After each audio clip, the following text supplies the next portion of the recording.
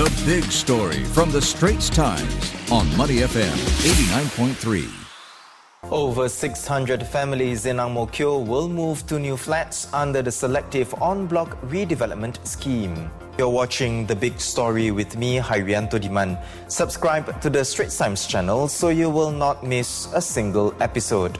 4 HDB blocks in Ang Mo Kio Avenue 3 have been picked for the Selective En-Bloc Redevelopment Scheme, or SERS. Now, the first such project announced since May 2018. The blocks involved for the redevelopment are blocks 562 to 565, comprising 606 units. Flats in these 4 blocks are around 43 years old and comprise mainly 3-room and 4-room units. The site is the 5th in Ang Mo Kio to be selected for SERS. HDB says flat owners of the 606 units will receive compensation based on the market value of their flats at the time of the SERS announcement. They will also be offered new replacement flats located in the nearby Ang Mo Kio Drive. Now, units there will range from 2-room flexi to 4-room flats. Joining me is Christine Sun, a Senior Vice President of Research and Analytics at Orange Tea and Thai. Welcome to the show, Christine. What's your reaction to this announcement from HDB, the first in 4 years on the SERS scheme? Yes, initially it was quite surprising to hear about the SERS because it was announced so suddenly and over a span of 4 years.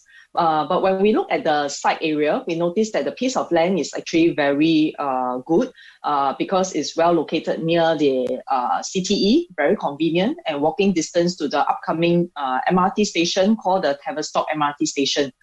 It's also located near landed properties in Serangoon Gardens. Therefore, if there are new buildings that will be built at the site, it will be fantastic due to the surrounding low-rise housing blocks in the area. So when we study the site closely, we notice that the land may not be fully optimized. Currently, the old housing blocks are around 13 stories, whereas the land can be built up to around 36 stories. So this could be a reason why the land was acquired via SERS to redevelop so as to optimize the land usage. I think that the piece of land could be redeveloped into a few tall blocks and may even be an integrated development with some retail or commercial component linked to the Tavistock MRT station. The other reason could also be because the acquisition was done due to the construction of the underground MRT station, which may need more space, and the deep excavation or construction works could also impact the structural soundness of surrounding buildings, especially the safety of older buildings in the area. Christine, some may see this SERS scheme as hitting the jackpot. Can other residents of older HDB blocks in Ang Mo Kio or in other areas expect their flats to be selected for SERS too? To answer this question, maybe it will be useful if we look at past data. So from what we understand is that the number of flats undergoing SERS actually comprise a very small proportion of the total HDB population. So maybe around 5%. And usually flats may be selected because the authorities feel that the land needs to be further optimized, or the land parcel has to be cleared to make way for other redevelopment works, such as building an MRT station or a major expressway. So when we study the past records, we noticed that the past SERS were done around every 2 years, from 2014 to 2018, with the exception of this year, where there is a 4-year gap. Well, it could be because of the pandemic.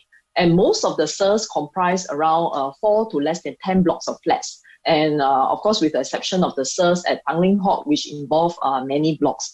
Therefore, the general SERS exercise, if we look at past records, they usually do not impact many flats and are not done on a very regular basis. So unless the authorities decide to relook and change their SERS policy. Christine, thank you so much for your insights. Christine Sun, Senior Vice President of Research and Analytics at Orange Tea and Thai.